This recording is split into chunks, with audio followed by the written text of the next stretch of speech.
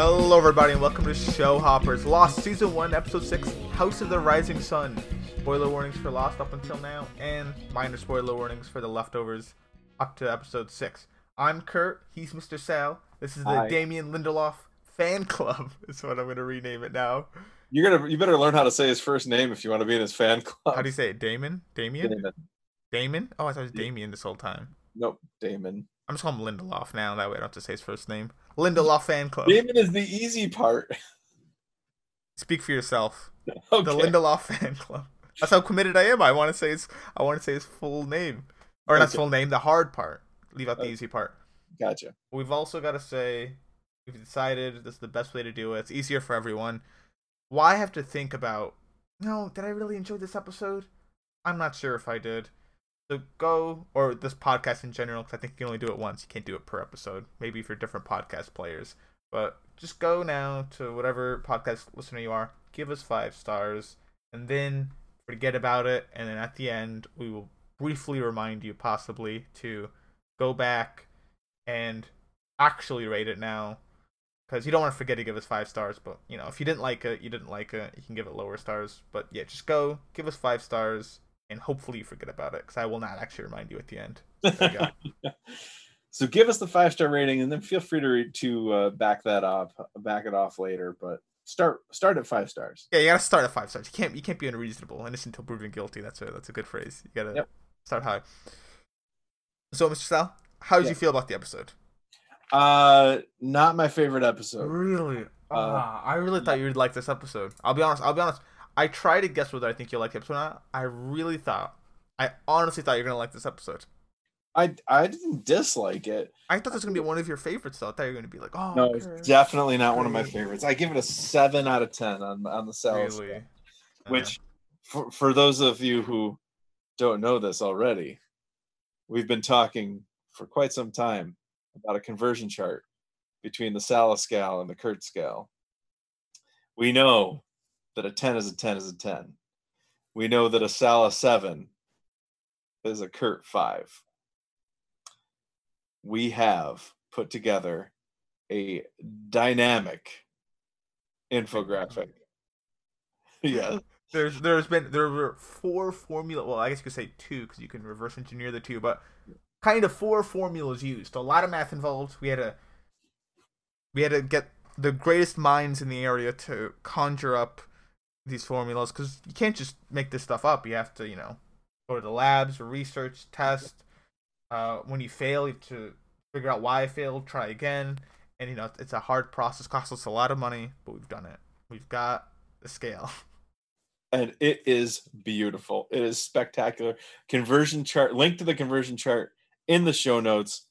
We're very excited about the chart. The chart is what we've been talking about, and it's finally been done. It took weeks, maybe even years. I don't know, but we have the chart now. So I give this a 7 out of 10 on the Sala side of the scale, which would be like Kurt giving it a 5 out of 10. Yeah, I'm not. Where are you on this episode? I really like this episode. I would give this like an 8. Wow, you give this one an 8, which would be like me giving it an 8.8. You like this one as much as you like season 1, episode 6 of The Leftovers Guest, which I am head over heels in love with. Yeah, so, I would say it's about comparable. Yeah. Wow. Yeah. Okay. Well, I'm interested to hear why. I'm interested to see if you can get my rating bumped up a little bit. I guess an episode that features heavily my least favorite character on the show and makes me like him even less is not really. See, okay. We'll see. Is not usually going to get me to rate the episode. I'll see if I can get you to like him a little more. Okay. We'll see about that. I'm speaking, of course, of Jin here, not Sun. Yeah, Sun is wonderful. I was under the miss. Wait, we're talking about Jin? I was talking. I can't convince you that then. Sorry, that's no way. No, Sun is wonderful. I love. I can convince you, Jin. We can do it. Let's get into it. Let's try. Okay, so we first see Sun with a plant. Jin's fishing, and this, we will later come to realize how much kind of a flowers mean to Sun. There's not much to glean from it. It just quickly shows them, and this is going to be a Sun Jin episode. Mostly Sun, but Jin is in it. The one thing that I did glean from it though is Sun has the plants right there in front of her. She's watching. She notices Kate and Jack talking about Jack's tattoos. They're being kind of flirty, and Jin comes back to where Sun is looking at this beautiful plant and starts bashing the fish I know. against a rock. And the look of disgust that Sun has tells me that she's hardcore. She's not impressed by Jin anymore. Can I tell you a story that maybe I'll cut, and I'm gonna say that just so people are really excited to hear this story. I probably won't cut it. When I was it was either late elementary or early middle school, but I was really young, and I was like outside of our house helping my dad with something. He was like cutting wood with the saw, so he was doing something, and he needed my help. Maybe I was holding a flashlight. I don't know what I was doing. I was helping him, and I couldn't see because his body was blocking, but he like took a step, and he's like, Kurt, go get that rock. Bring it here. Get the rock. I'm like, oh, okay. And then I picked up this rock, went up to my dad, and then I could see he had found like a mouse or like a rat or something. He stepped on its tail, and then I gave him the rock, and he just he took out the mouse and rat, and I was like, oh my god. That to me, I was like, he's hard as nails. I said that earlier in the other podcast, but that's hard as nails. I aspire to be that hard as nails, but I was like, wow. He just did that. And that's what Jin doing that reminded me of that. The way Sun looked at him and was like, yeah, that reminds me of that. Completely unrelated, but that's what that reminds me of. Well, I don't completely. You looked at your father with admiration. We want to be like that. Sun looks at Jin with total disgust. Well, at the time I looked at him with disgust. I was like, oh my god, I can't believe he did that. But now I'm like, that takes a special something to be able to do that. It's just I don't know. I don't know if it's a good thing though, but he did it. You know what? I just had a thought. I just had this thought right now that I think there's a reason why our Leftovers podcasts are so much longer than our Lost podcasts usually, and a lot of it has to do with the first thing that you said is that Sun's looking at a plant and she sees Jin with the fish, but you kind of skipped over the idea of Kate. It was curious about Jack's tattoos, and then Charlie was annoyed by their inside jokes. And I was going to get to that. I just wanted to like keep all this together, and I was going to talk about. Okay, well, this was not a criticism of you, Kurt. No, I've already taken it as a criticism. No, it's not. I'm going to criticize you later in the episode. Let's go. Oh, come on! I will remember this because it's not a criticism of you. I think that this is just a representative of the maturity of Damon Lindelof, going from where he is in Lost, where there's stuff in an episode that just doesn't really do, like, you don't look at it and say, I wonder why that happened, except for the sea urchins. I'm still annoyed. Yeah, I was gonna cite the sea urchins against you said I couldn't use it in Leftovers, but I can use it here in Lost. Yeah, for sure. But I think that stuff like this, that, you know, Kate talking to Jack about his tattoos, like I didn't really think, oh, I need to know about Jack's tattoos, even though I'm obsessed with the tattoos, right? Yeah, you talked about Charlie's. Yeah, you were. Yeah, Charlie's tattoos, I think, are trying to tell us something. I don't know what they're trying to tell us, but they're trying to tell us something. But when I watched The Leftovers, like this episode that we just covered of Guest, like I was pausing this thing every like 15 seconds. The judge says, do you want to revert to your maiden name to Nora as she's getting this divorce? And I'm thinking, well, there's a reason that Nora's has the opportunity to change her last name, but doesn't take it. Like here, there's stuff that we can kind of glaze over. Mm-hmm. Anyway, that's a little diversion, and that was not a criticism of you. That was an acknowledgement of Damon Lindelof's the difference between Lost and The Leftovers. Anyway, okay, let's continue. No, I understand, but I will get you back for this. So I mean, while they're kind of flirtatiously talking, Charlie quips in, and you see Locke shaving himself with the knife, explaining how they keep themselves well groomed, and they are the squad to go get water from the cave. As Jack said, "Hey, tomorrow we'll send a squad to go get some water."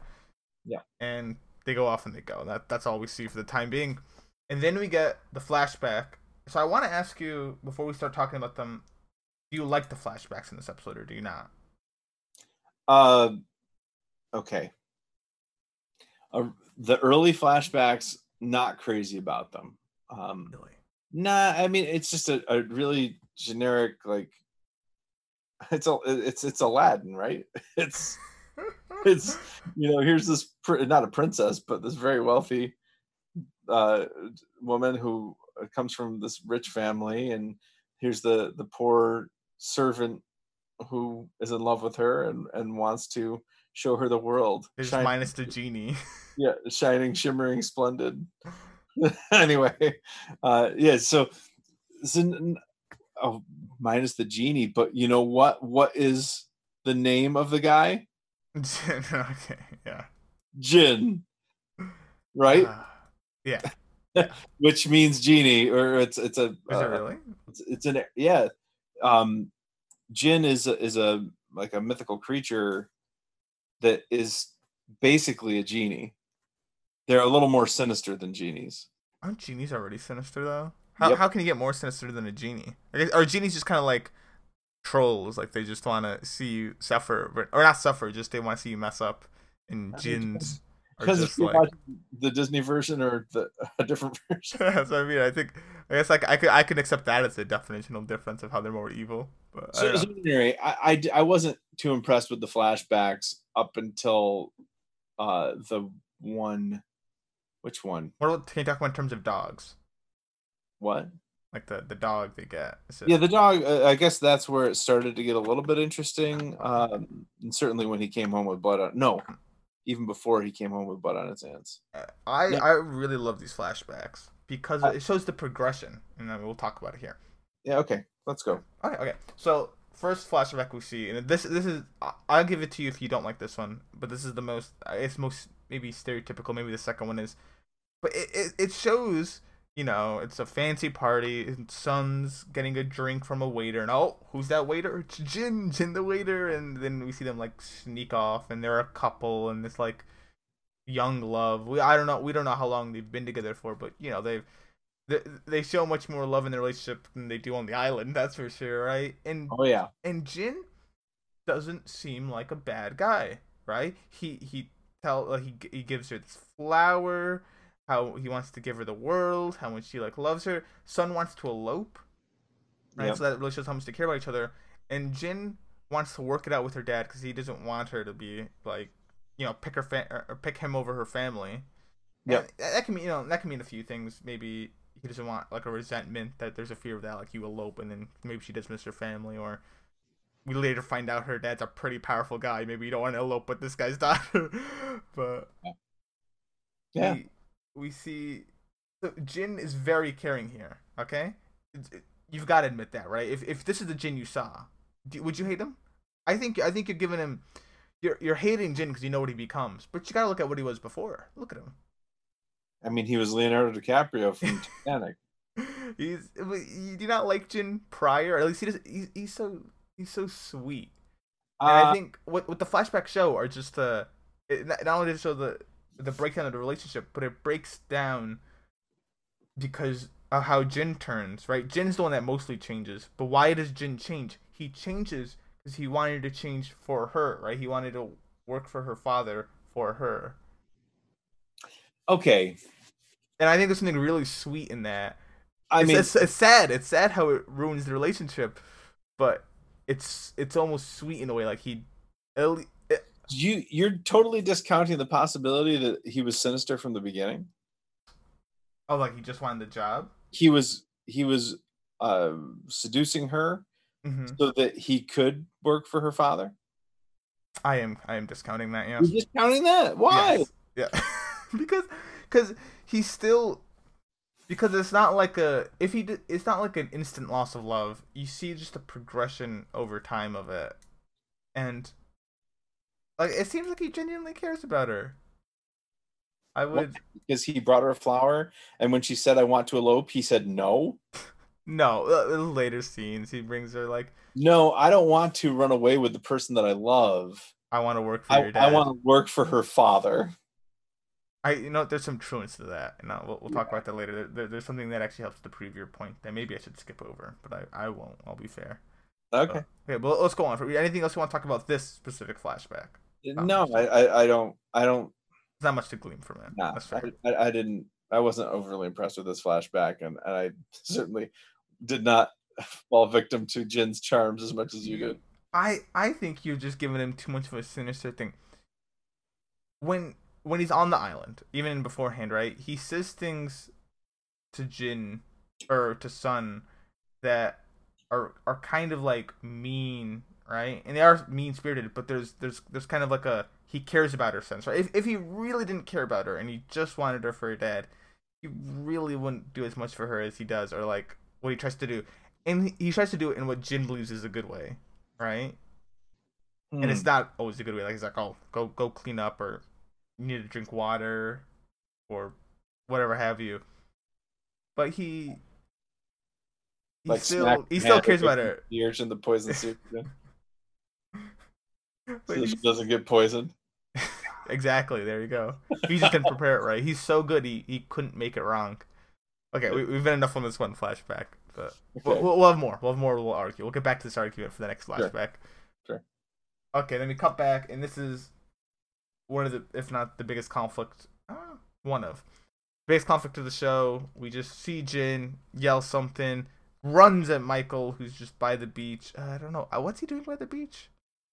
He was just walking with Walt. Oh, yeah, just chilling with the sun, and then Jin just comes and starts beating him up, kind of drowning him a little. So what were your thoughts right there initially? Jin starts beating him up, and I know what you're gonna think. I know what when I first watched this, what I thought, and I think there was some deliberate misleading in the previously on, where I mean, did you see the previously on? No, I skipped the previously on. So. Oh, okay. Well, let me tell you what they showed in the previously on. They showed us the scene where Michael is trying to leave Walt with Sun and describe what he's going to do and ask Sun to watch Walt while he's gone, which is still ridiculous. Like, why of all people? Yeah, why do you pick the one that, to your knowledge, doesn't speak English? Right. So, like, they're setting you up to think that Jin is thinking that Michael is moving in on Sun. Yeah. And what gets me too is they do later ask Michael, is there any reason he could have beat you for? Any reason at all? And he profusely says maybe he's racist. That's something he goes with. But he profusely refuses that he did anything wrong. Do you think Michael actually believes that? Like, do you think Michael in the back of his head's like, I mean, okay. I don't think Michael did anything wrong by asking Sun to watch Walt. I'm with you too. And I don't think there's any reason for him to even think of that as a possible reason why Jin would be mad at him. However, he did see Sun naked. Mm-hmm. Yeah, that's the one. If Jin found out, like, if Sun told him, then he'd be like, okay, I want to let you know. He saw me naked, and Jin just, hard as nails, man, took it the wrong way, beat him down. And it was a little surprising that not surprising, a little disappointing that he didn't bring that up to Saeed. Mm-hmm. But at the same time, I'm kind of glad he didn't, because if then it would have been another issue, yeah, because then they would have gotten back to Jin, and then Jin would have finished the job. Well, maybe not. He can't speak English. Maybe not. I don't really care that much about Sun anyway. Because, come on. Well, we'll get back to our fights. Very argumentative podcast this one is. That's okay. I do like it. This is the first episode where I think we viscerally disagrey on what kind of not one of the storylines we disagree on. One of the storylines. Yeah, I suppose so. We haven't talked about the other ones too much yet. Yeah. Like the Jin beating up one, I think we can both agree on. I think we'll agree on the water one, and we'll see.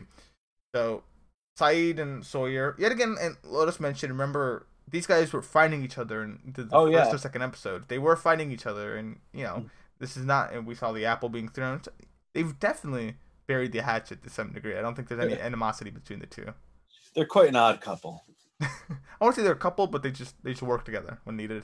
Sawyer's got the handcuffs, which, by the way, who gave Sawyer the handcuffs? Why does Sawyer have the handcuffs? I don't know why Sawyer. I guess he's the looter, but I don't know why he has the handcuffs. But Sawyer has them, and the handcuffs Jin. I thought Kate was the new marshal. Yeah, I know. Yeah, you're right. Maybe some sort of separation of power.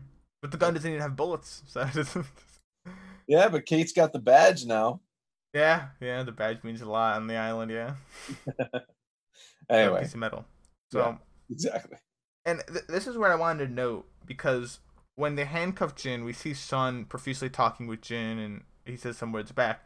But I think I said this earlier before in the Lost series, but they choose when to give us subtitles for Sun and Jin, right? Oh yeah, you're right. And I really like that. It's not that we can never understand them when they're talking. I don't know if they're talking like Korean or Mandarin, but I think it's Vietnamese. Korean, right? Is it Korean? I don't know what they're talking. They're from Korea, right? I think so.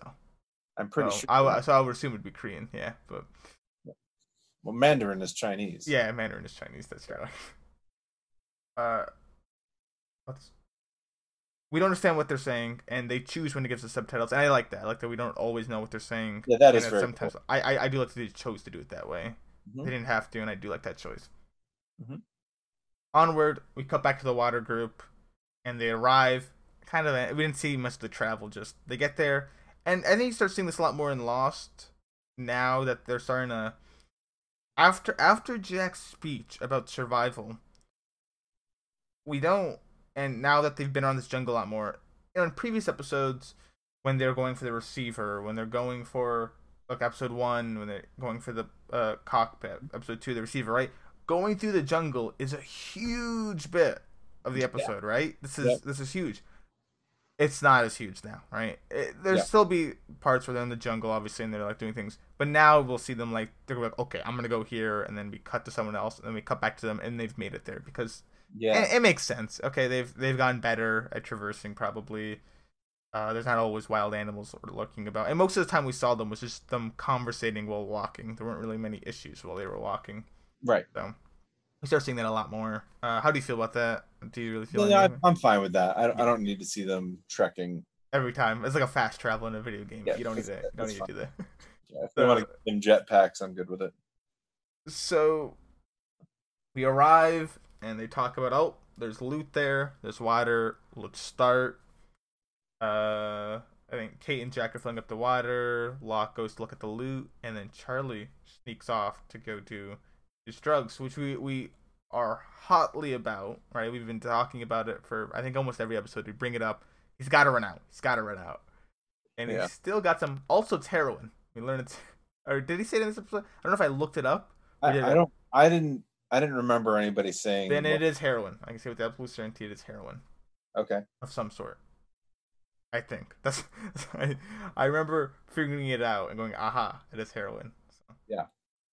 It is heroin, and Locke comes, and at first glance we think Locke's gonna warn Charlie about the heroin. He doesn't though. He warns him about the beehive he's standing on. Yeah.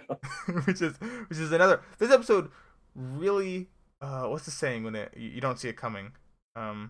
Subversion of expectations. There you go. Yeah, it subverts your expectations a lot. This episode, you think, oh, Locke's gonna get him for the drugs. Nope, it's because he's on a beehive, and we cut back again. A lot of cuts here. Yeah. So, do you have anything to say really on the cut to commercial?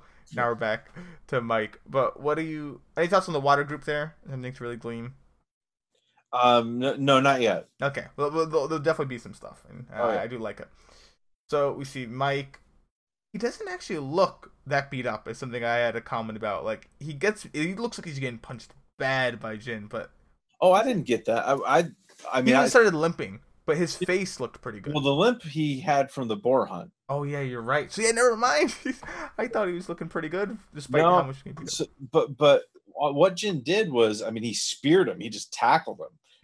And then I didn't get the impression that he was punching him. I get the impression that he was holding him underwater. I didn't know. I thought he was punching him and holding him underwater, but I definitely agree he was holding him underwater. So maybe he was just doing that, and I just saw him like grab at him.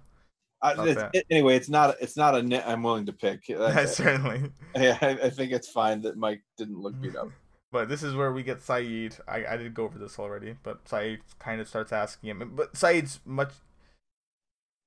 is a thing that can happen to victims in crimes, where victimhooded, where they kind of, in a way, make them feel like they're blamed, right? Just like, what did you do to cause this? Yeah, exactly. We saw in the Leftovers, what episode was it? There was an episode where Tommy did the same thing to Christine. It was BJ and the HD, where Tommy kept saying, "Well, what did you tell that guy? Why did he come after you?" Yeah. So the victim blaming, yeah, good. Yeah. So Mike, he's feeling really attacked, and when finally pressed, he says he's racist. It's gotta be racism. His kind isn't like my kind, and that's Mike's. What do you think of that in terms of the victimhood or the victim blaming, and Mike? Do you think he actually thinks Jin's racist, or do you think he's just saying that because Sayid pushed him so much? So I don't think Michael understands at all. I really believe this, that he doesn't know why Jin attacked him. Oh, I agree with you there too. Yeah, I think that he really doesn't know. I don't think he sees anything that he did as being wrong or worthy of an attack. And Mike certainly acts that way. Throughout the whole time of Jin's capture or imprisonment, I guess is a better word for it. Yeah, and Sayid, I hesitate to indict Sayid for victim blaming as much as I indicted Tommy for it in the Leftovers, because Sayid doesn't really have any other choice because he can't communicate with Jin. Mm-hmm. Yeah, definitely. The only way he's going to get any information is through Michael. So, you say Michael. Nobody on the island calls him Michael. He's always Mike. Do they all call him Mike? I call him Mike. Yeah. Okay. I'm lazy. Michael. Mike. Yeah. Okay. So, yeah. Flashback. A lot of cuts in this episode. This is one where they really just bump. It's not terrible. Just really. I don't know. It is what it is. But I think that Lost is that way. I've noticed that their scenes are no more than maybe 2 minutes. Yeah. So, but it's fine. I love the flashbacks. So yeah, flashbacks are good. So here, second flashback. Father gives permission. Jin kind of gives her the joke, the slip, tricks her a bit. They're all happy, lovey-dovey. Jin even can afford the ring now because now he works for her father. Maybe. I mean, it's like, it's not just I would like to work for you so that I can give your daughter the life that she deserves. It's I will sell you my daughter for 2 years of indentured servitude, basically. That's how her father did it, but I think Jin genuinely cared about her though. Okay. Right? That's why he agreed to it. Because here's why. When he says, I just have to work for your father, she kind of like pauses. Like, wait, work for my father? Like she doesn't want Jin to work for her father, and he goes, right. Hey, it'll only be 2 years, right? Like, yeah. So he's not doing anything that she wants. No. But if we don't know the negotiation that went on with her father, right? I know. I have an Indian family. I understand how arranged marriages work and like this type of culture of you can't just marry someone for love alone, or if you do, sometimes you have to give something up. And in this case, the way I feel Jin also doesn't want to work for her father, and I think he understands the money he can make from doing it. But I think he's doing it for her, right? And Sun quickly accepts it because she's happy to have Jin. She's not stuck on this. You gotta work for my father for 2 years for that long. She very quickly, hugs him, and she's probably gonna be in the back of her head, and she's probably upset. Certainly is. She showed that she was upset about it. Mm-hmm. Well, I'm gonna play the other card, and I don't even honestly know yet which way I believe what you're saying, or that this was a sinister way to just get into the family business. So, but really, if we think about it that way, they're seeing each other, whatever they're doing. She wants to elope. He says, no, I need to talk to your father. I need to make this right with your father. He goes to see the father. He comes out with a job working for the father, even though in instance one, he's doing what she doesn't want to do. She doesn't want him to talk to her father. And then in instance two, he's going to work for her father, which she clearly doesn't want him to do either. So how much caring and love and affection is there here when it's just one time after another? He knows that she doesn't want this, and he does it anyway. So what I will cite is she doesn't want him to talk to her father. She doesn't think he'll approve, and we know this because when he comes to her from the second flashback to tell her it worked out, she thought it failed, right? So I think that's number one. Why he doesn't want her. Why she doesn't want to confront her father about it is because she think it will fail. Okay. Mm-hmm. So when Jin tells her I'm going to do it or I will do it, Sun doesn't keep fighting. He convinces her and then does it. It's like if you disagree with your wife on something that you want to do, but if you convinced her to let you do it, it's not like you subverted your wife and did it, right? You gave her your reason why, and you've changed her mind. And I think that's what it was like when Jin went to get her father's permission. Now, what I will agree with you is that he did take the job without talking to Sun at all, but I think he did it in the name of love, right? Because he didn't seem to. Okay, and I think he did it in the name of career advancement. Okay. Okay. Because Jin is the worst. Let's not forget that. No, he's not the worst yet. I think Jin's an actual lovely guy right now. I think Jin's a sweetheart. He's won me over, and then he breaks me down as time goes on. Okay. Just that I maybe it's also because I think that's a better story. Just he's really sweet. They have this great relationship, and just over time, and partially because of how much he loves her, and that he did this because he wanted to have it. Maybe what he felt the right way, so she could still be around her family, and they could still have a life together. Took the job, but the job like corrupted him, and he changed because of it, and now it's not as good anymore. It's the Darth Vader story. Oh yeah. Oh, don't act like you know what I'm talking about. I mean, I saw the Clone Wars when I was younger, so I know how that ends. I have the high ground. Oh, I know that. Okay, you do. Yeah, I do know that. Yes, I do know. Okay, good for you. Yeah. I told you I know Star Wars. I told you. Yeah, but basically, Anakin becomes Darth Vader in order. Spoiler alert! Whoa, that's no. That's not spoiler. That's right there. And, I'm not worried about spoiling Star Wars, but Anakin becomes Darth Vader because of love for Padme. Yeah. So it's the love that prompts him to try to save her life and turn to the dark side in order to do it, and so it corrupts him. So you're saying that Jin is Darth Vader? Yes, I think there's an analogy to be drawn there. I think you drew the analogy for me perfectly. Good work. Okay, I'm still riding the Jin was sinister from the start train, but you just hate him so much. You don't want to cut him a break that he might have one day. He could have. I bet he could have saved a school bus of children that were drowning. Like just gone down there, get one, swim back up, get one, swim back up, get one, swim back up, and then one kid dies. You'd be like, Jin's a terrible person. Didn't save the one kid. I think that's how much you dislike Jin. He would never have done. He wouldn't have gone for the one because he would have said, "Nope, son, we have to stay over here." No. Oh, hush. Everybody else. Oh, hush, no. He was a good lad. Anyway, back to the present time. We're back to the so many scenes getting in. Thank God I actually took notes. I could not have done this if I did not take notes. This has been far too difficult. I don't know.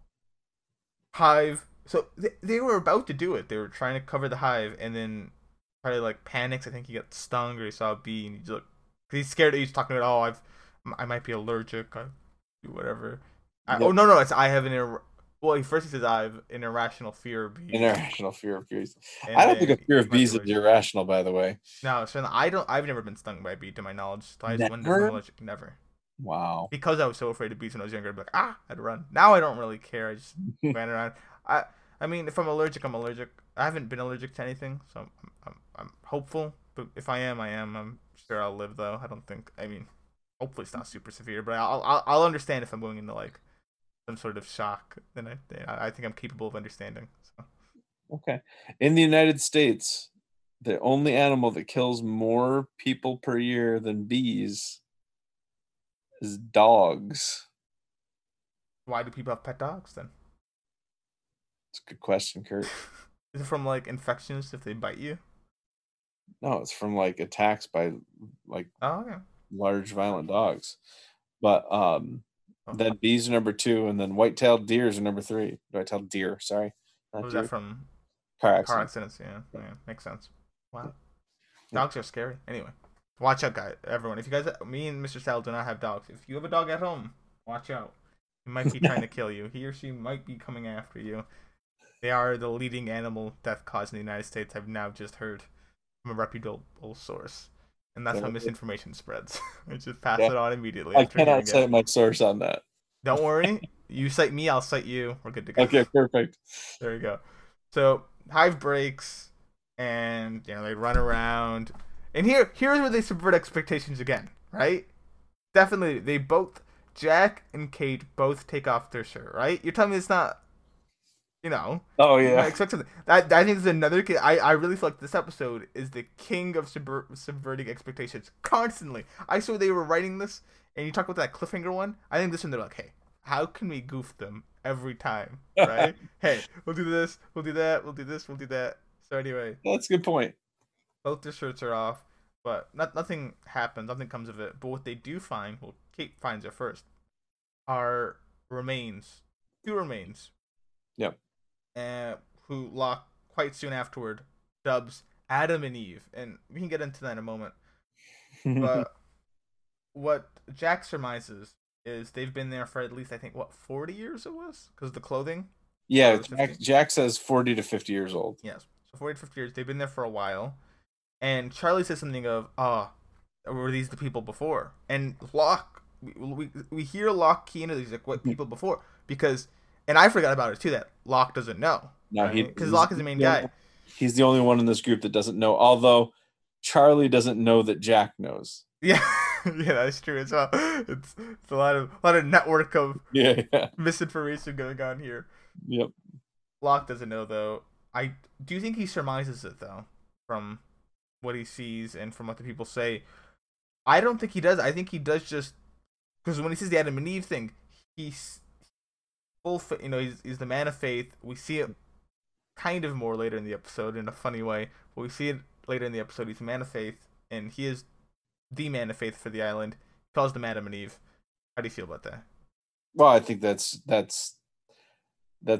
has to happen. I mean that's not a subversion of expectations at all. This is the man of faith on the island, referring to biblical figures. Does Matt from The Leftovers ever say Adam and Eve at all? There is a reference to Eve anyway, if not Adam. Okay. Season 2, but it's not so much coming from Matt. Okay. I won't count that for Matt then. He's not a true man of faith. Okay. Episode. You have to bring up Adam and Eve. That's like the not gold standard, but the bare minimum. That's like okay. That's like on the checklist. Like if you want to get a general education, you gotta get some like science. Maybe you gotta take like an English class. You gotta mention Adam and Eve. Well, as far as I can remember, I don't remember him saying anything about Adam and Eve, but it doesn't surprise me coming from Locke. I think it's exactly what he would think. But I also think that he, even though it's not very outwardly displayed here, he is probably struck by the idea that Charlie is talking about people who were here before them. Yeah, you see it in his eyes, or his face. He goes like, "Huh." People like it definitely hits him, and I do wonder from there, does he surmise it or does he kind of drop that and he goes with this Adam? I mean, clearly there were people on the island before. Yeah, yeah. I mean, yes, there's 2 bodies here. He's looking at 2 of them. The question is, does he surmise that there were members of the group that knew about it and that they were radioing for help the whole time? Yeah. I don't think there's any way he could know about the rating for help, but I think that he now comes to realize that at least Charlie knew about people on the island before them, and he's going to start putting pieces together as to how he knows that and what he knows. Mm-hmm. Yep, could happen. So, 3rd flashback. Sun comes home from shopping. This is where apparently it starts getting good for you, maybe. She comes home from shopping, and Jin got her a puppy. Because sadly, Jin works a lot. And I think this is Lindelof puts everything for a reason. A wise man once told me. Okay, Right. nothing's accidental. Yeah. And I think right here, they're trying to show that Jin works a lot to show the deterioration of their relationship. Yep. Because Jin loves her, Jin got her a puppy. Because he knows he can't be around to give her company. Because he would enjoy to give her company. He can. Because he's working. Okay. Or it's leave me alone and stop bugging me about how much I'm working. Here, have a puppy. No, but he's not like that yet, though. He's always so sweet to her. He's never, like, mean to her yet or anything. And I'm not arguing with you. He does get mean. And I do think the relationship goes that way. And I do think Jin becomes as cynical as you're saying he does. But I don't think he was that from the beginning. I think it's a transformation. Okay, I mean that's your optimism and my pessimism. You ever see Armageddon?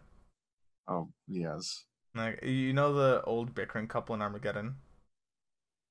I don't. If you don't remember very well, you'll remember they're the highlight. That movie. Yeah, if you block it out, but if you block that out, they are the highlight of that movie. It's that old couple bickering. They're the ones that first discovered the asteroid. It's like this.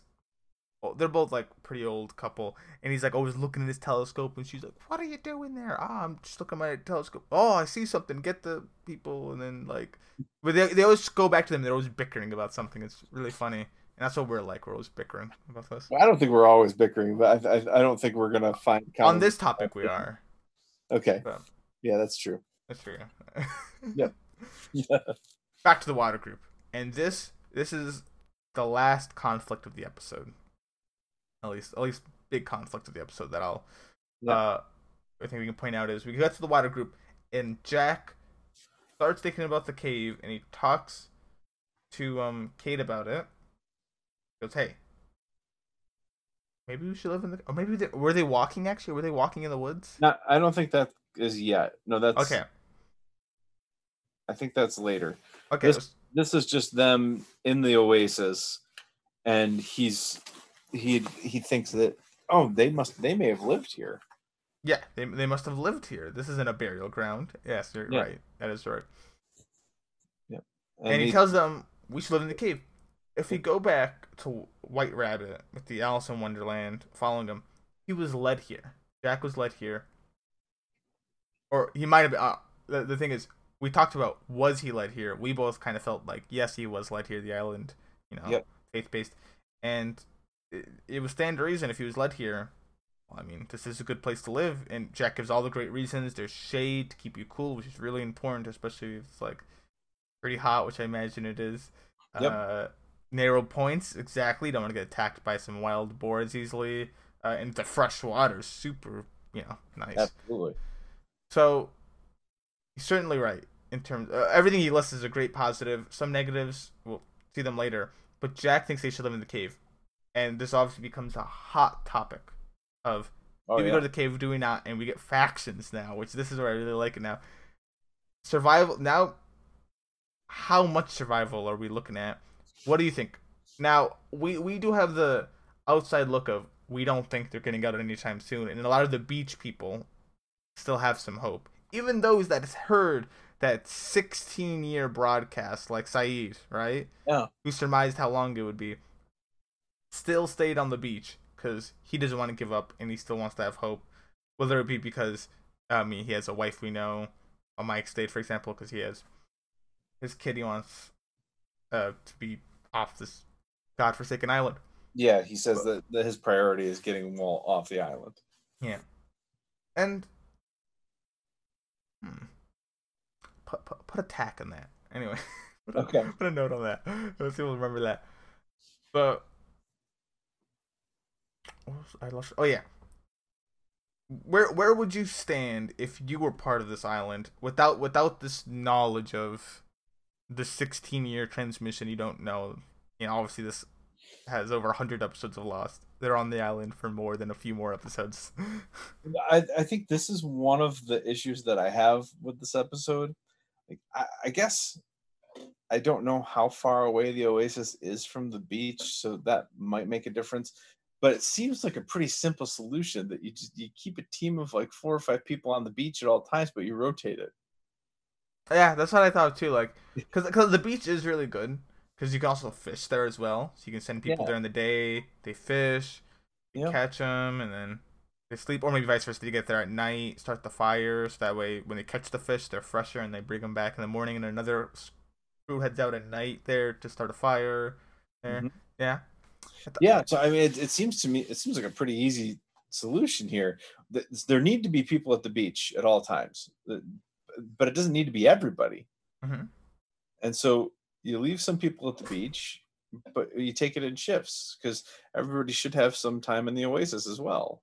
Do you think doing roughly looks like the group split about half half? We'll just say it's half half. Sure. Do you think that's still sufficient? 'Cause we can there's some reasons why half half's good. If you spread out people, they can get resources better, right? If you put everyone in the oasis, if they all want to get like a specific plant or like wood, you have to start moving out further because people closer to you get the resources closest to you, and that will result in everyone having to walk further to get resources. But if you spread them out with just two central locations, you don't harvest them as quickly. People you don't have to walk as much to get resources. Yeah, Okay. that's the reason. I, somebody still has to though because Yeah, they're different resources. So yeah, but like you have more. If you think of people and they have like a sphere of influence around them, you have more resources in your sphere of influence if you spread your people out, which is like really obvious thing to say, I guess. But by putting if people live on the beach, it's much easier for them to get wood by the beach. If everyone lived in the oasis, getting wood by the beach would be a big pain. well, I think that's why you need like 4 or 5, but I don't think you need Oh yeah, we what talked are the about that. 20 23 if we're dividing it in half. Yeah, something like that. Yeah, it's 40 Yeah. something. So Yeah. I mean that's where I land on this. I would want I think everybody ought to live in the oasis, but keep a team of 4 or 5 at all times. But that team changes every 2 or 3 days. What do you think about making an aqueduct to the beach?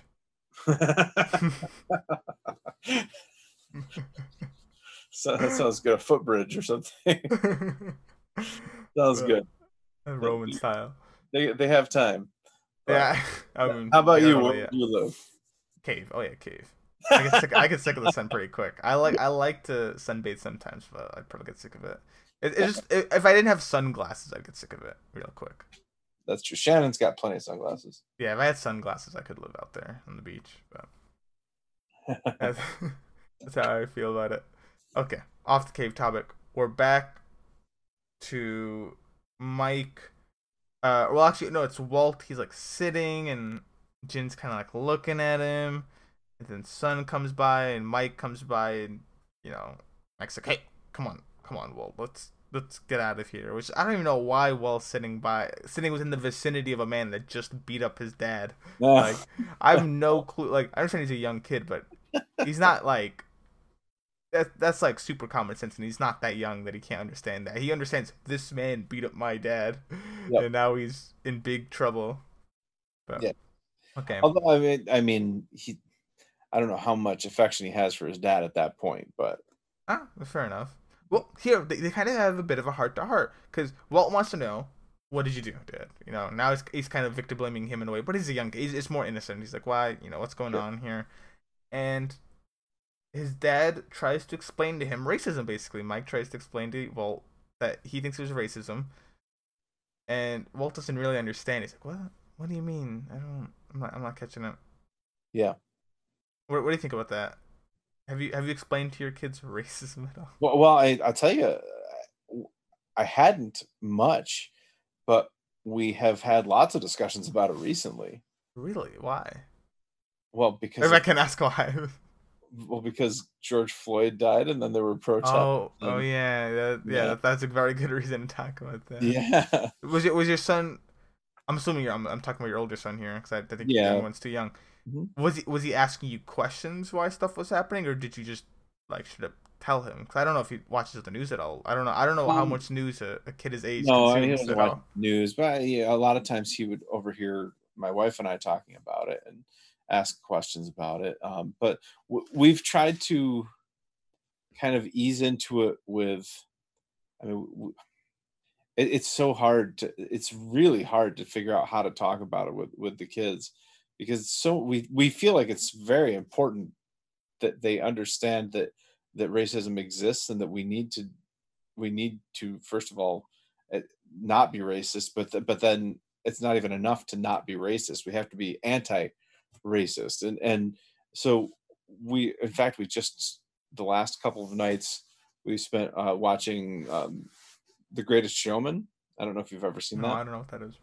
It's about P.T. Barnum and the starting of his circus, which is mostly about the one of the major themes of the movie is people who are outcasts, who don't have a family, who don't have home, who basically their family has forsaken them, and they don't have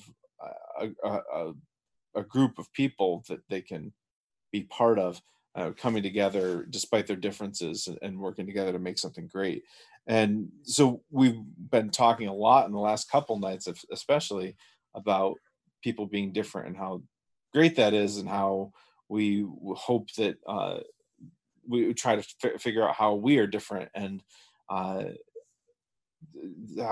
to try to celebrate that, and always to recognize that all people are different, and that's a good thing, not a bad thing. So anyway, yeah, that's a hard thing. That and like death, it's hard for a kid to understand death. Yeah, it's really, and coronavirus. So this has been really hard about this stuff all at once. But yeah, racism. Honestly, it's easier to talk about death than it is to talk about racism. Yeah, I would feel like that's especially as a white male. It's like I don't feel qualified to have these discussions. Oh, yeah. You know, and that's part of the problem, and I need to work on that and fix that. But anyway, so we're doing a lost podcast, right? Yeah, sorry, yeah. No, fine. I like the tangent. So I think it was really interesting to see Mike talking to Walt about racism, and the idea that it could have been racially motivated. That really struck a chord with you, and I think we can both agree that probably makes the episode better, right? Oh, absolutely. This is one of my favorite bits. So 7 to 8 it is. Okay. No. There we go. So we heard it live. Anyway, remember, we're coming to you live. Okay. Onward. Walt was having his heart-to-heart. Walt brings up how his mom never talked about him, and we see how much they don't really know each other. Yep. Mike knows Walt's birthday, which is like a really token thing. A dad probably should know his kid's birthday. But he didn't, like in a previous episode. Yeah. No. He had it was his age, and he had to hesitate. Right. He didn't know how old he was. Yeah. He and I think he did get it right, but he got it wrong at first, hesitated, and then got it right. Yes. But he knew his birthday. But Walt didn't know his, which is, I mean, that's pretty common. Does your son know your birthday? Yeah, they do. Really? Oh, okay. All our birthdays are within 11 days of each other. All 4 of us. Oh, okay. Well, wow, yeah. Even the year? No, come on. I'm a funny guy. Look at me. Anyway, I'm a comedian.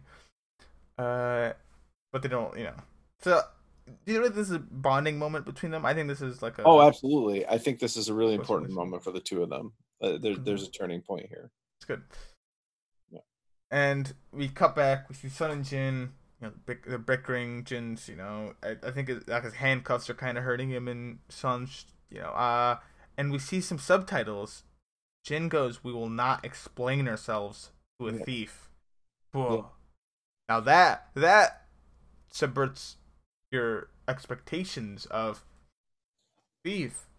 Is the only thing that I could really either it was really racism, or Jin found out that he saw Sun naked for whatever reason, or some sort of like other romantic thing. Yeah, I was a little surprised to hear the word thief used here, and I actually wondered if they were even talking about Mike, and maybe they had something against Saeed, because who would they be explaining themselves? It wouldn't be Mike they'd be explaining themselves to. They'd be explaining themselves to Saeed, because he's the one who's kind of interrogating them. But I guess my thought was, no, they are talking about Mike. And I was thinking about how in some cultures, so have you ever read The Kite Runner? Yes. Okay, so the big thing in the Kite Runner is the father always teaches the son that the worst crime you can commit is stealing, because even all the other crimes are all just stealing. If you kill someone, you steal it. You're stealing their life, right? If you rob someone, you're stealing their stuff. Obviously, yes. Bubba. If you lie to someone, you're stealing their opportunity to have truth, right? So I thought maybe this is that type of cultural thing that he's calling Mike a thief because he thinks that Mike is trying to steal his wife. Oh, okay. That's what I was thinking at first, and honestly, I would have been more impressed with Jin if that were the case. I can't wait to get there. Yeah. Okay. Okay. Wait. I love it too, Mr. Sal. Listen, I don't disagree with you that he's a scumbag now, but we disagree on his earlier parts. That's fine, because now we're in scumbag phase, Jim. So, what did you think when you heard the word thief here? When I first saw this, I was confused. Yeah, and I didn't know what to take of it. I thought maybe.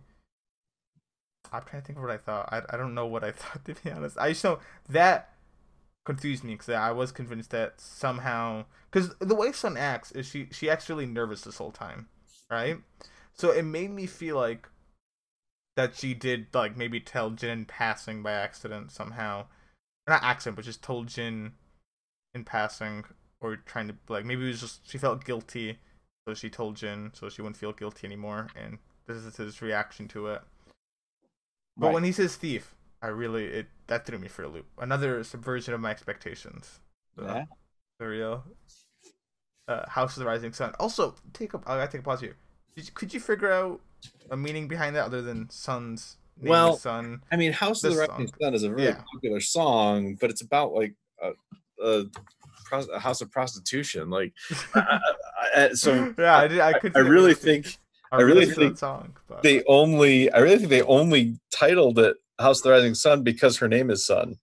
But Lindelof does everything for a reason. Remember? Well, yeah, but her name is Sun. I think that's the reason, and it's that was honestly a little bit disappointing to me because I thought that's a prostitution. Yeah, like it's a little. I guess that's a subversion of expectations. Oh my god, the theme of the episode. Come on, I'm not giving him credit for that. That's a lame subversion of expectations. But in an episode about subversion of expectations, any lame one is still a great one. Do you think this episode is about subversion of expectations? No, I don't. All right, just going down the rabbit hole on it. Okay, I see. So anyway, the title to me is really just because her name is Sun. Yeah, I agree with you. I couldn't read into it anymore. I guess we learned a bit about her house. Yeah, we did. Yeah, kind of like in the Game of Thrones way. Yeah, like House Sun. Yeah, there you go. So, fourth flashback, and listen, you noticed it too, right? I love when they do. I love when they show time jumps in subtle ways. That's something I really respect. Right? We talked about crying and the leftovers, and when people can show sadness well, actors. I love when you can show a good time jump in a very, very subtle way without mentioning it, without super going out of the way. And it's the dog growing up. I loved that so much. Yeah, that's really good. That's a great. Yep. High marks. And Jin comes home very bloody, runs into Clean. Sun's trying to help him, and he says, I was working. That's all he can say to Sun in terms of what he's doing. Yeah. And then they have a little scuffle, and Sun slaps Jin. Yep. And then Jin he says he'll do anything for her. Or let me get this right way around, because I did not write this properly now that I'm looking at it. I could tell you. He says, okay. I do whatever your father tells me. I do it for us. Okay. So this kind of gave me some Walter White like vibes. Oh, that's all I could think of when he said it. There's that argument of he's doing that, but he's this far in. I think he actually means it. I genuinely think to Jin, he does this because he loves Sun, and I think he still does love her, but his love for her has changed, and it's become more of like she wasn't something he craved for. Now she's just a necessity. She's just in his life now, and Jin just has to deal with that. She's my wife. I decided to marry her. This is my way, and now I will care for her, despite our terrible relationship. Yeah, I mean, yeah, I don't entirely disagree with that. Although I also think that this is a Walter White moment. Yeah, you think this is the? I do. This is before Walter White. This is. Oh, it is. Yeah, this is before Walter White for sure. So we should call this a Jin moment from now on. When people say that Walter White, it's like this is a Jin moment. No, but it's a Walter White moment because Walter White admits this. I didn't do it for us. I did it for me. Yeah, and which is like the most powerful moment in that entire series, I think. You think really? Oh, I do. I do that because that. I mean, that is the way Skylar looked. Okay. We're not talking about Breaking Bad right now, but this is him saying, "I'm doing it for us," but I think it's for him. Okay. I gotta believe 2 years has passed at this point.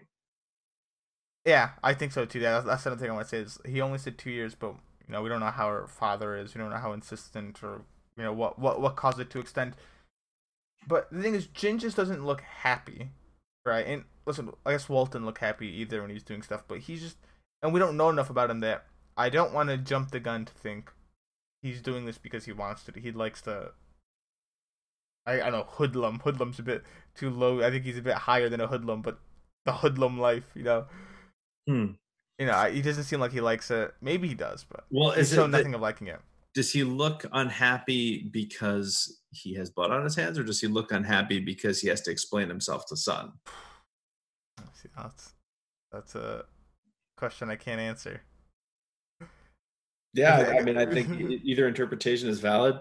I probably tend to lean toward he doesn't want to explain himself, but he seems pretty cold at this point. I'd say I think he's probably done something. I mean, he doesn't seem shaken by the fact that he committed this violent act. Whoa, where'd you get violent act from? There's just blood on him. Okay, because he had like a nosebleed. This is now that's jumping the gun, Mr. Sal. Oh, come on now. That's jumping the gun. I think I can safely say that he committed a violent act for her father. I'll give you this one, but you've got to give me another one then at some point. I had no deal. Okay, fine. You drive a hard bargain. No, I just know you too well. Never make a deal with Kurt. That is a lesson that I've learned over the years. Really? Really? You don't think I could ever make a deal that's good for both parties? I can certainly make a deal that's good for both parties. No, I just know that if you are willing to make the deal, so you already know how it's going to turn out well for you. It's a credit to you. It's not a criticism. It doesn't sound like a credit. No, it's a credit. I mean, you are thinking that far ahead that you already know how this is going to go well for you.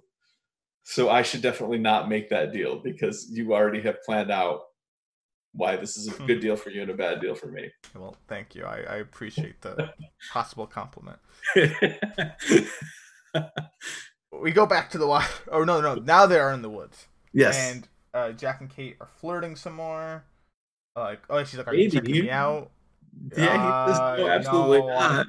And I mean, actually, I don't think he was, because Jack was really digging the cave. He's like, I was thinking about the cave. So much you could do with the cave. You could make a little dam. Jack was. I don't think he was actually. I think he was just deep in thought about the cave. Which I kind of start thinking, why are these two not hooking up yet? I know they're like. There's really no good reason. They're clearly attracted to one another. I don't know.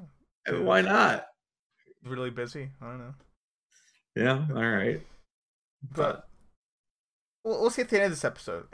We kind of see Jack starts getting worried. Like, hey, how are we gonna convince him? What are we gonna do? And Kate's like, I'm not even fully convinced yet. Yeah. Right. And Jack's like, wait, what? Like, what? Yeah. He's so infatuated by this cave idea that he didn't even realize Kate wasn't fully on board with him yet. Yeah, exactly. I think he just kind of assumes that Kate's always going to be on his side. Yes, and another subversion of expectations. I mean, I thought Kate would be on his side. I don't think you would have thought Kate wouldn't have been either. No, I kind of assumed that Kate would be on his side. Exactly. Another subversion of expectation. We should have kept a counter for this. There's at least like 5 or 6 this episode. There's so many. It's actually unreal. Yeah. So now we go back, and this is the other conflict, which I didn't realize it took this long for them to come back to. But yeah, we see Locke with Charlie. Or no, first, he's with Charlie, but Locke knows of Charlie's band. Yeah. Charlie's like ecstatic. That was a really cool moment. I very much enjoyed that. But I'm gonna enjoy anything John Locke does. So Locke, the coolest ice guy, doesn't even like he knows him, but he doesn't bring it up to him like in front of his face, in front of everyone. But he brings it up now when they're in private. Charlie's so happy because everyone kind of knows his one-hit wonder, but don't really know him or his band. And like Locke even knows some guy left. He knows all this stuff. Yeah. But they get on the topic of Charlie's instrument, and Locke assures him he will find his instrument because of faith. Yep. Of course. Locke is a faith guy. This is expected. He is the man of faith. Anything to say on that? Only this. What if Locke has already seen the guitar? Having rewatched it, that's what I'm thinking. Because, okay, we know about the drugs later. Locke doesn't even see him doing the drugs. Or I think he approaches him when he's doing it, but he seems to already know. So having seen the episode already once before, I presume when Locke found him on top of the beehive, he saw him doing the drugs, or maybe even before that, Locke knew he was doing drugs. This is a pretty survivalist guy. So I think he already knew Charlie's addiction, and I think he did see the instrument. Yeah, I do too. Yeah, I certainly think he did. But if he didn't, even cooler by Locke, because then he was right. But yeah, I think he did. So Kate and Jack rendezvous with Sayid, and they talk about the cave. Well, Jack talks about the cave more specifically, and Sayid is not about the cave. Yeah, a little surprising, but yes. The survivalist expert is Sayid, well, one of him and Locke, but the only other person I think that can match up to Locke's survivalistness. Yeah. Sayid. There's no. Right? No, I'm not giving up that easy. Despite knowing that 16-year message, Sayid doesn't want to give up. And it's probably because I do want to talk about this as well in terms of the people that stay at the beach versus the people who don't. We'll talk about that when we at the end. They talk real quick, and then we go on to the cons. Or he brings them up to speed with the cons, sorry. He brings them up to speed with the cons, and then they talk about the cave. Sayid doesn't want to move to the cave. And then we kind of see a game of politics being done once they split up. We see Jack in the background. Did you notice this? They show Jack kind of like the camera shows him, but he's talking to like one of the extra survivors that aren't really important. Oh yeah. Yep. Yeah. Jack's assumedly or presumably going around trying to sway people to come to the cave, right? So it's become a game of politics. Are you pro cave? Are you pro beach? Yes. And I really like that. Like how it's being explained there. Yeah, this part of the story was very interesting to me. Because now very quickly we see a lot of the main characters flash by, and they're like, "What are you doing? You know, where your allegiances lie?" And we see Sayid and Mike talk quick, and Mike is pro beach because, as we said earlier, anything to get Walt off the island. Yep. We see factions forming. We see Hurley. I think he talks with. I go where the boar is. Yeah, he goes where the boar is. Locke is a smart guy. Hurley's a smart man. And then what's up with you, Kate? Yeah. Is what I think. Is that what Hurley? I think that's what Hurley asks Kate. And I thought it was Sawyer. You're right. Sawyer does. Sawyer asks Kate because they have this sit down, and Sawyer kind of starts outlining it for the whole like audience now at home. Like, okay. Sawyer, the game theorist, he is the true economist of this TV series. Actually, we learned that Sawyer's last name is Exposition. so Sawyer Exposition. Yeah, Sawyer is. He's telling the stuff. Oh, I love Sawyer. Yeah, I'm fine. I'm fine with him doing a little exposition here. It's fine. Yeah. That he lays out the reasons for both, and that's good. He does that in his charming way. Yeah, he does that, and they both kind of seem on the fence. So to me, when I saw that, I thought they were both kind of be on the fence. Maybe they'd split either way, but they don't. They both end up pro Beach. Yeah, which is fine. We see Sun watching Mike, and then we see Sun watching Mike, and then another flashback. Yeah, she follows him into the jungle, but then it's the flashback. Yep. Okay, so that does happen. Okay, so follows him in the jungle, boom, flashback, and it's the redecorate. What happened? Or they're redecorating. So yeah, what happened to that 2-year thing? Now they're even. I guess me saying that presumed they would move if he got a different job. That's not necessarily true. So I think it's a pretty fair assumption to say that this has been more than 2 years. Oh yeah, certainly though. Certainly, yeah. I think it's been more than 2 years. But the redecorate lady's like, "Oh, you're lucky. Money's no issue." Mm-hmm. Which I think this is like the typical thing of like money doesn't always bring you happiness, because clearly, you know, Sun's very happy. Flashbacks, Sun had talked about missing the simpler times. You're right. Yeah, she talked about what about when you could only give me a flower. Yep. Yeah, I think when he gave her the dog. Yes, you're right. Yes, I remember. Simpler times when all you could do was give me a flower. Yes, and the flower is very important, as we will, of course, very soon see. I mean, yeah, hugely important. Probably more important than it should be. That's your opinion. We all have our own opinions. I gave you that one earlier. You're gonna give me this one now. Oh, that's right. I forgot. I made the deal that I said I would never make. That's right. Jin is working. Or Jin's on like a work call, and her and the redecorate person go in the back and start talking. So it looks like Sun's gonna go into hiding to leave Jin. Yep. When you go to the airport, make an excuse. I think it was 11:15 the time. I don't remember. I didn't write it down. Okay. When you go to the airport, make an excuse. Leave at 11:15. Yep. And go to a car. Don't bring anything with you. And she makes her repeat it. What she also says is, "Have you been studying?" Right. Oh, did she?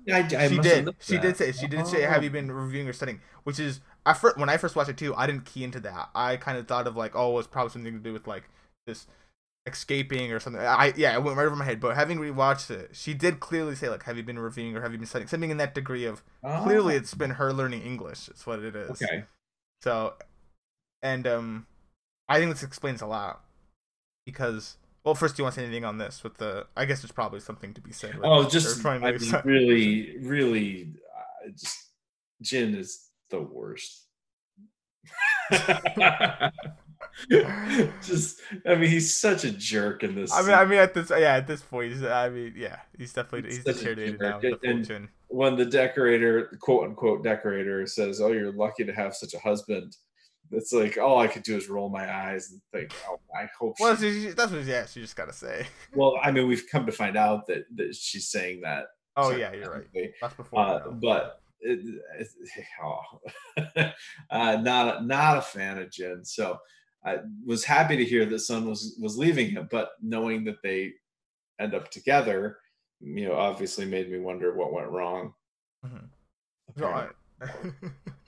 So Sun finally talks to Michael. "I need to talk to you." cut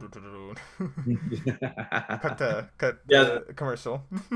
Because of Fade to Black. We come back and she explains to Mike in English over the watch. Yeah, in English over the watch. Now you said it was, I think, even last episode, you would not be surprised if Jin spoke English, not Sun. You said Jin. You're right. You said that. I was sitting up on my pedestal like, oh.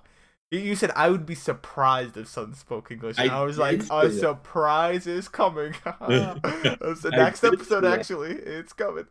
Yeah, I did say that, and I was surprised. It was shocking to hear her speaking. I'm surprised you got another subversion of expectations from Mrs. That one was for sure. So, when I first saw this, I was kind of mad that Sun just spoke English like that. Because I'm like, why wouldn't you speak before? And maybe it's because I was younger. Maybe because I was binging it. Mm-hmm. And I hadn't thought about it as much. But it makes sense why she didn't reveal she could speak English absolutely. sooner. And that's because Jin doesn't know she can speak English. Yep. So if she reveals it, Jin's going to be mad. And, she just want to upset her husband for various reasons. I don't know if the relationship's abusive. I mean, I've actually only seen Sun slap Jin, but I don't know how Jin, not a very happy man. I wouldn't. You don't want to agree him. She says that he has a temper, which okay. would indicate to me that it's probably, if it's not physically abusive, it's verbally abusive. Definitely, certainly. So it definitely makes sense now why. But Mike plays our surrogate here and says, "Well, you could speak English and you didn't tell them that what happened. Like, you got to tell them." So we do get a little bit of an advocate in Mike here, thinking the same thing as us. And what was Sun's reasoning for not speaking English? Actually, oh, that she doesn't want Jin to know because he's got a temper. Yeah. So, because he has a temper, and so now Mike knows. Cut. Another scene. Drop the bomb on you. Locke knows. You mentioned the watch, right? Yeah. Oh, yeah. Yeah, she tells Mike you got beat up because that's her father's watch, and there's a lot of pride associated with that. That's cultural reasons.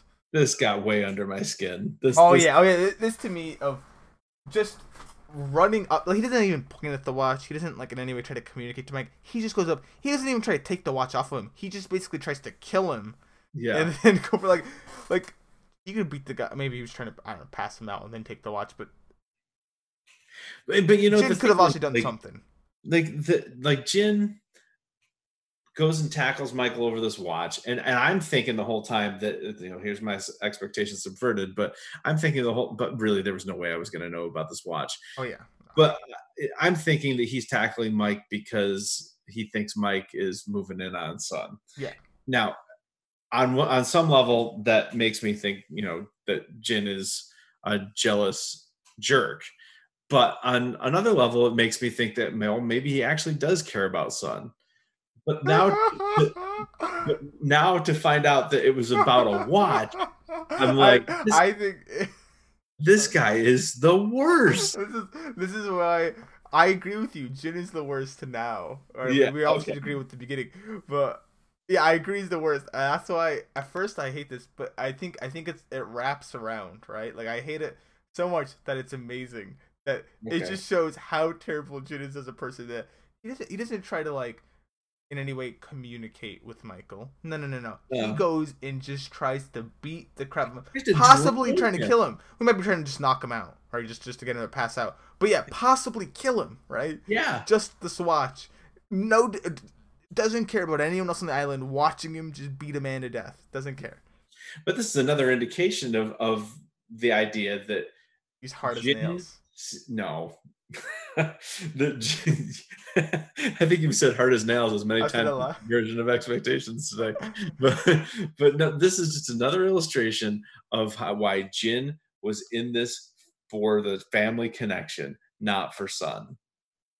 It's not That's the true, fact. Actually. It's not the fact that Mike is maybe attracted to Sun. It's the fact that Mike has his father-in-law's watch. It was all about his father-in-law the whole time. No. Now, all I'll say is I don't understand the cultural thing on it, and that possibly him beating up Mike actually shows how much he cares about Sun because it's her father's watch, and the connection of importance isn't that it's his father's watch, is that it's his wife's father's watch.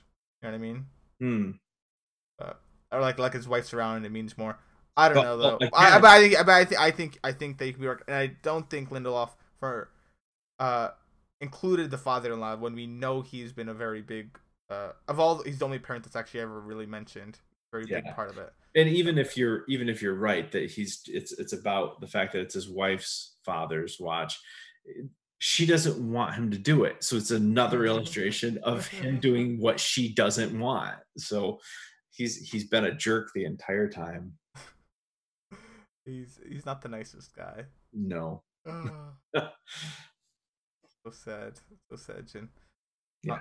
But Sun asks Mike for help. We don't know what that help is supposed to be, but yep. So we cut back to Locke and Charlie. Mm-hmm.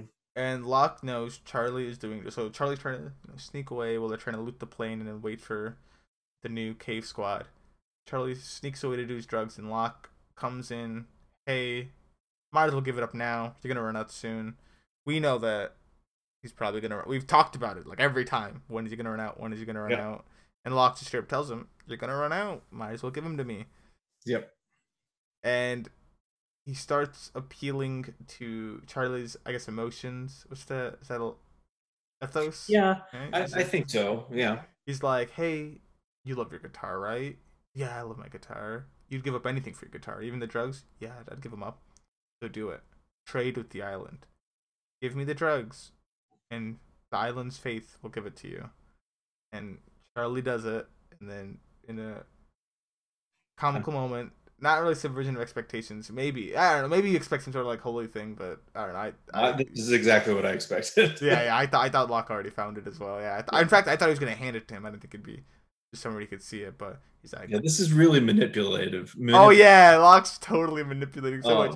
This is where it makes you wonder how much Locke believes in. I think he still believes. I think he's fully believing in the fate of the island, but just the way he really sold the fate of the island of trade the island and you'll get your guitar back. It's more of give me your drugs and I'll tell you where your guitar's at. Not really much island involved. Yeah, exactly. So, I mean, does everybody get what they want in the end? Yeah, absolutely. Yeah. But it's still manipulation. Oh yeah, certainly.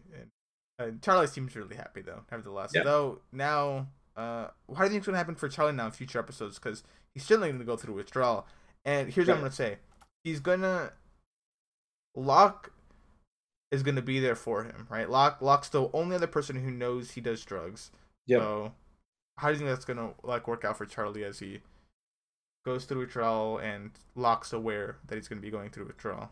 Well, I think Locke is I don't know. I really think that Locke is looking for allies here.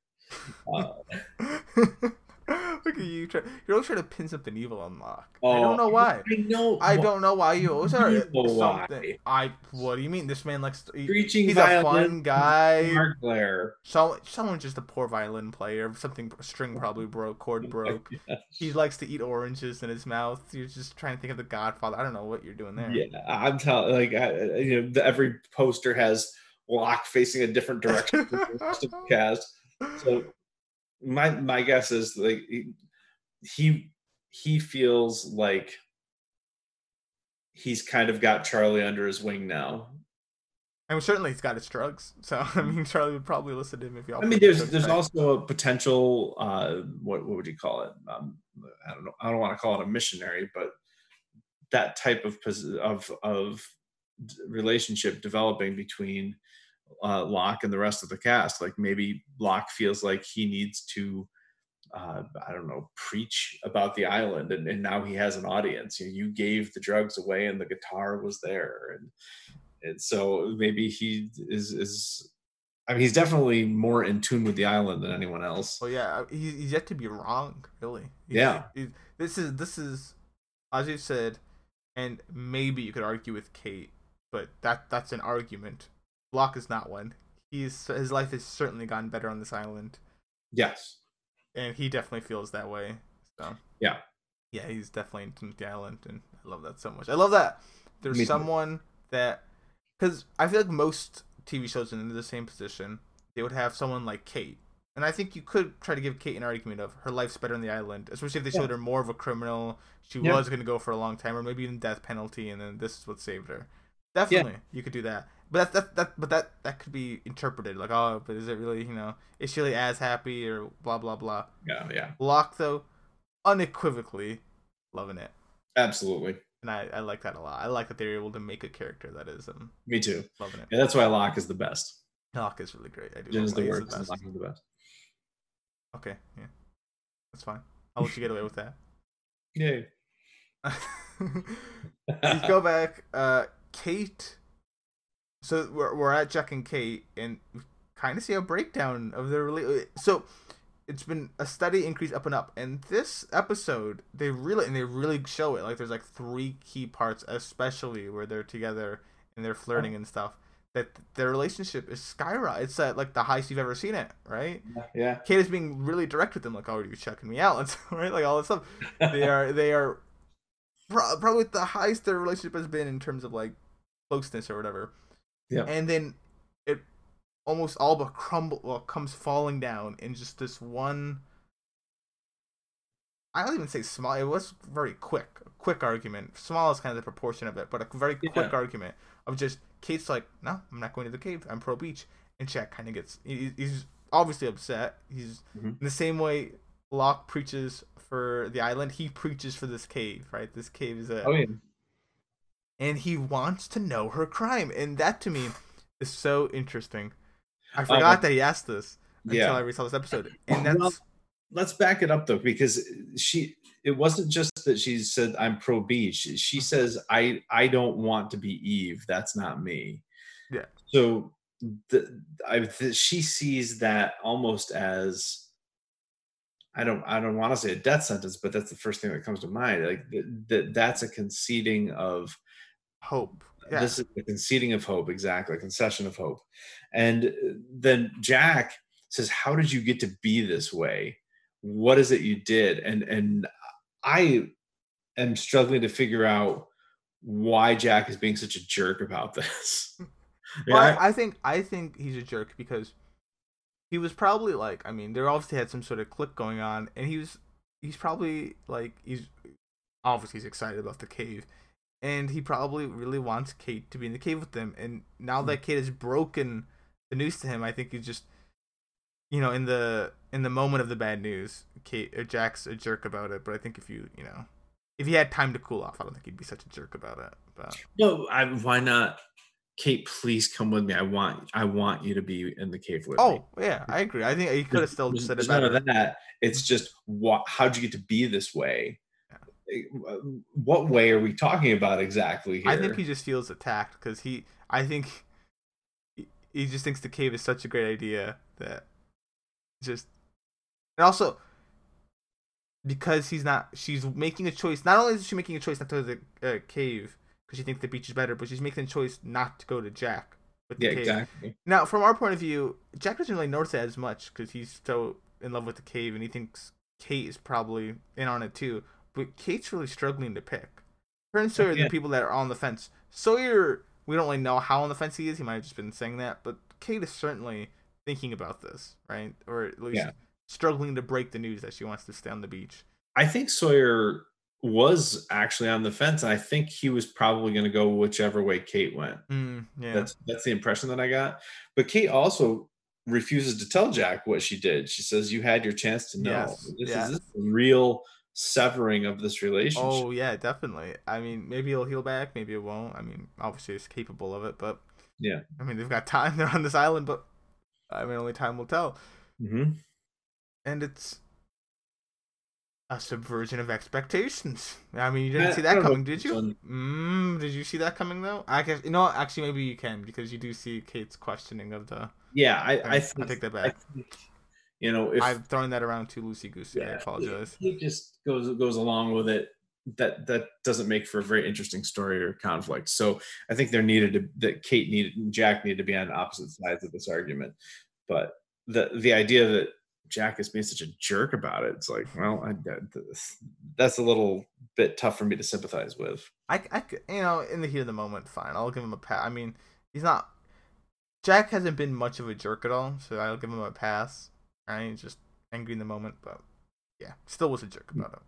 Yeah, well, I guess he hasn't been much of a jerk, but still, this was really.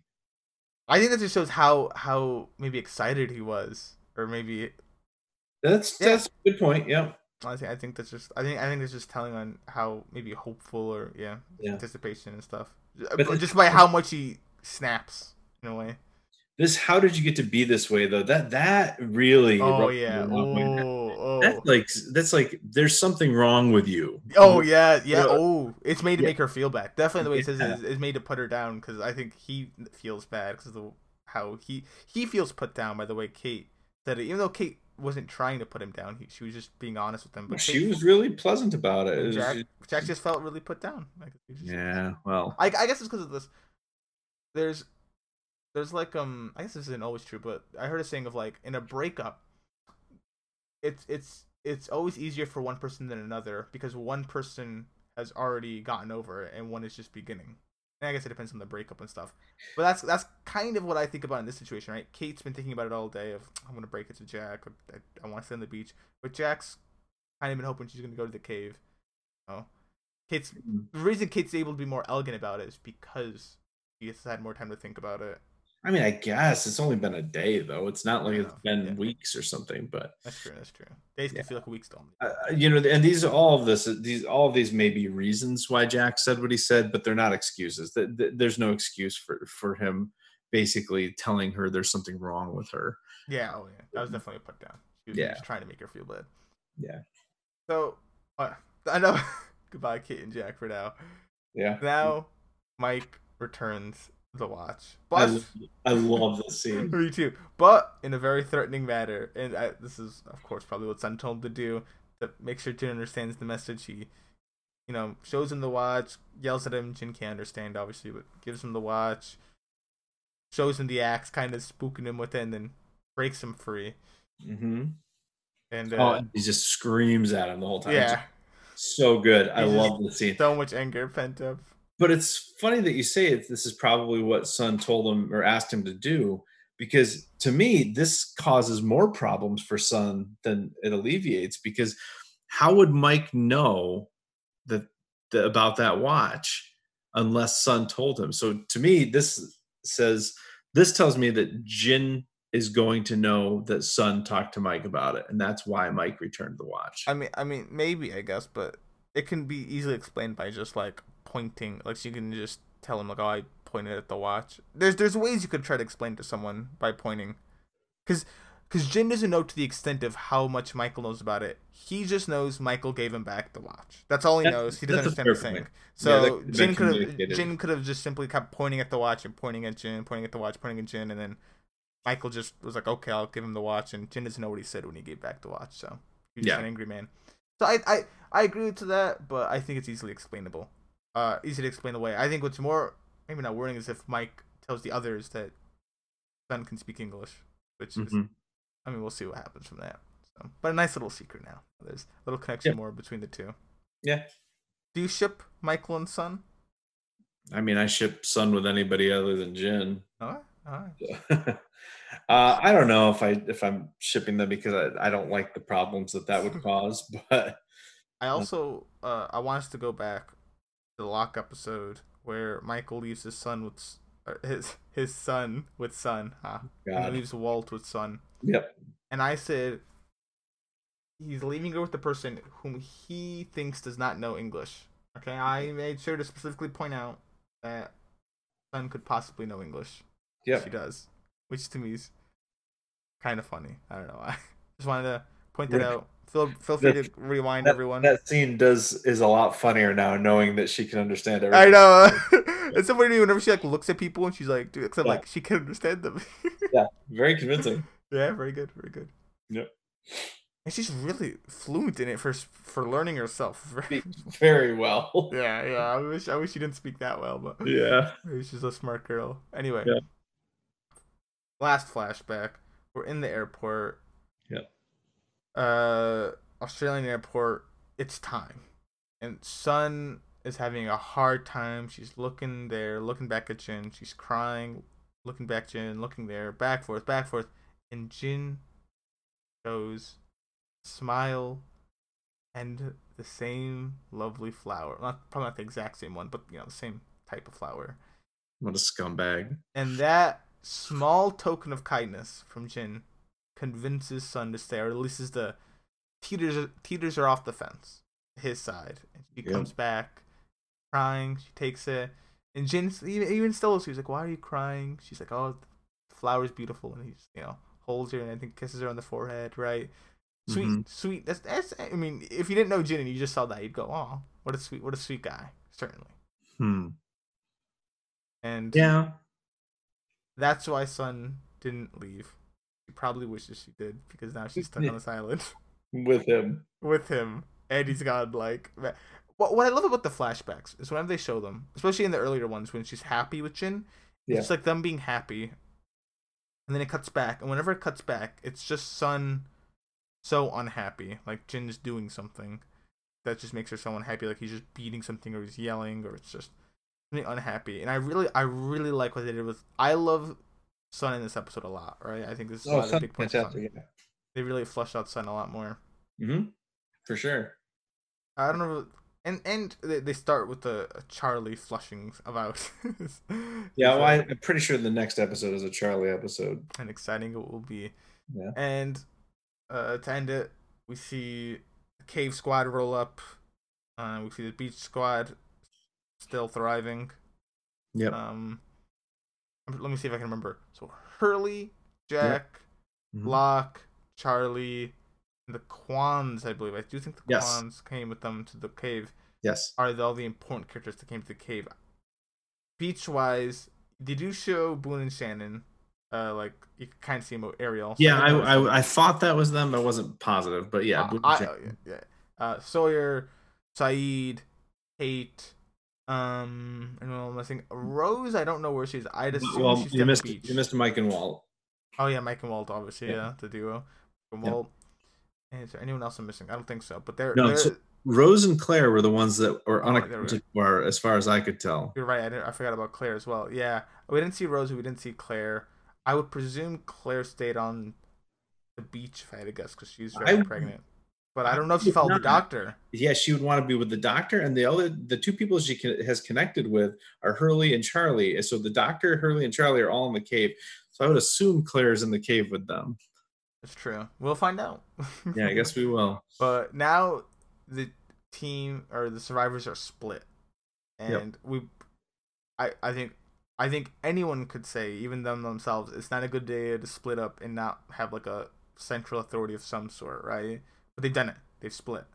We've got Cave Team or Cave Squad. We have Team Beach and Cave Squad. That's how I'm going to label them.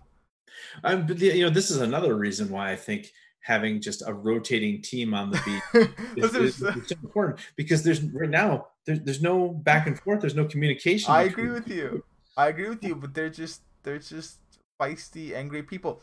So Team Beach, we see Team Beach. Who the most leadership character is Saeed, because Locke and Jack, the other two leadership figures, are in the cave. So we have Saeed, leader of Team Beach, and then Cave Squad.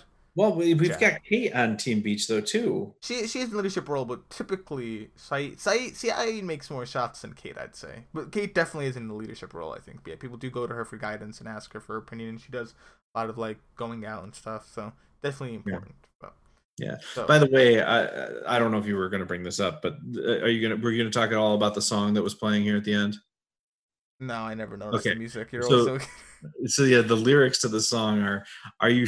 I really pay attention to music choices in these shows, and in this one, the lyrics that are playing are you sure that this is where you want to be? And as the singer is singing those words, we get Kate and Jack close-ups, clearly remorseful about not being with each other. Oh, what a sad day.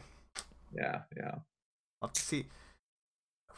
Going forward, I wonder what's going to happen. Survival is becoming more an issue, but also the most important thing. More for the cave people, but even the beach people, I mean, they've still got to survive, but they're going to still try to get saved as well. So the beach people have that, but the cave people have kind of given up hope. That's the whole point of them. They're like, we're here for a while. We're not here for a good time. We're here for a long time. I mean, I suppose so. But if a rescue plane shows up on the beach, there's people there. No, Team Beach. No. Team Beach. We took the risk. We get the rewards. We're going. They leave without them? I mean, yeah, that's what you get for being part of Cave Squad. Cave Squad's better to learn next time. Don't be part of Cave Squad. No, I'm sure. Yeah, I'm sure. I'm sure this is, if you're a Cave Squad, not only do you get the benefit of being in the cave, but those saps are at the beach for you. Oh boy. Right? So if it does happen, you're pretty confident they'll come for you. At least you hope. Although, no, actually, Kate did go there. So yeah, someone does know how to get. I was about to say, but do any of them know how to get to the cave? Yeah, Kate does. She's the only one who does. Yeah. If something happened to Kate, maybe they wouldn't. Maybe they just, we could go looking for them, but I really want to take a shower, so let's get going. I had one other question. This would have come way earlier, and I just forgot to ask. When Jack and Kate first find Adam and Eve in the cave, Jack pulls out this black and white jewel, 2 jewels. You're right. a black one and a white one, and in a pouch. Yeah, I remember that. In a pouch. Here's what I thought of them as. They were black and white, and I thought of them as pebbles, not jewels, or maybe like little stones. They're very shiny, like from water, like a watered down pebble. Yeah, that could. What it makes me think of is like either they were game pieces or for voting. Really? A system of voting they used. And now this, I'll be honest, I don't remember what these are used for, if anything at all. I presume they are. You don't remember whether or not they come up again? I don't know. But what I will say, the sea urchins. Yeah, it's like the sea urchins. But what I can say is, I do know there is a voting method, which is you have 2 stones, a white and a black one. You pick which hand you want. You put one of your hands in to this box, right? And then actually, there's 2 boxes, one for the voting and one for discarding. You put your hands in each, and then you drop the stones, and like maybe white means yes and black means no. But that way, so it was a way of voting for yes or no without like giving up your handwriting or in any sort of way, an anonymous voting. It's like the Resistance. Yeah, like the Resistance actually, just like that. So, well, kind of is that flipping. Yeah, but voting with stones. There you go. So that's what the black and white stones reminded me of just a method of voting that uses that. Yeah. Okay. But I didn't actually know. All right, interesting. And that's kind of an ancient way of voting. I don't even think people from 50 years ago would be using that. But granted, we don't know how long they were on the island for. So maybe they did just, go back to maybe more ancient ways of doing things and did use those stones for voting. Yeah, maybe. We don't know how long they lived there for. We're gonna find out. Are we? No. Do you know? Will you tell me? Because I don't know. We'll find out. We'll find out the answer to that question when we find out the answer to the sea urchins. Sal, you're gonna be so happy in the next 2 episodes. Oh my god! If the sea urchins come back, I'm gonna throw a party. It's gonna be an instant 10 for Mr. Sal. Just from the joy he'll break the scale. He'll give it 10.1. He doesn't want to break it too much, but he'll give it a little break he'll give it a little flex. Maybe. Okay. Maybe. Well, do you have anything else? No. I'm still gonna stick with my 7 rating. Although this is probably closer to 8 than it was. So I'll take that as a win. But I have to stick with the 7 rating because my clear favorite episode so far is Tabula Rasa, the episode 3, like without question. And I gave that a 9. I don't think that's a 10, so that's got to be a 9. And then Walkabout and White Rabbit have to be 8s. Like those are 8s. Those are definitely my next favorites. And I can't possibly rank this episode as high as Walkabout and White Rabbit. So I got to stick with the 7. Well, hopefully the next episode. What's the title of the next episode? The Moth. Okay, The Moth. Yeah. Well, let us see how that is. Maybe a very cool, mysterious title. Maybe there's a moth. Who knows? There could be a moth.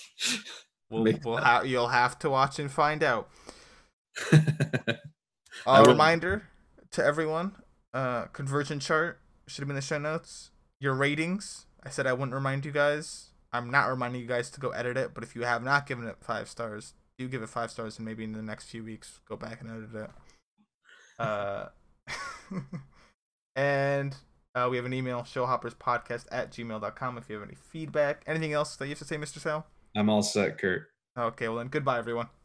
Thank you.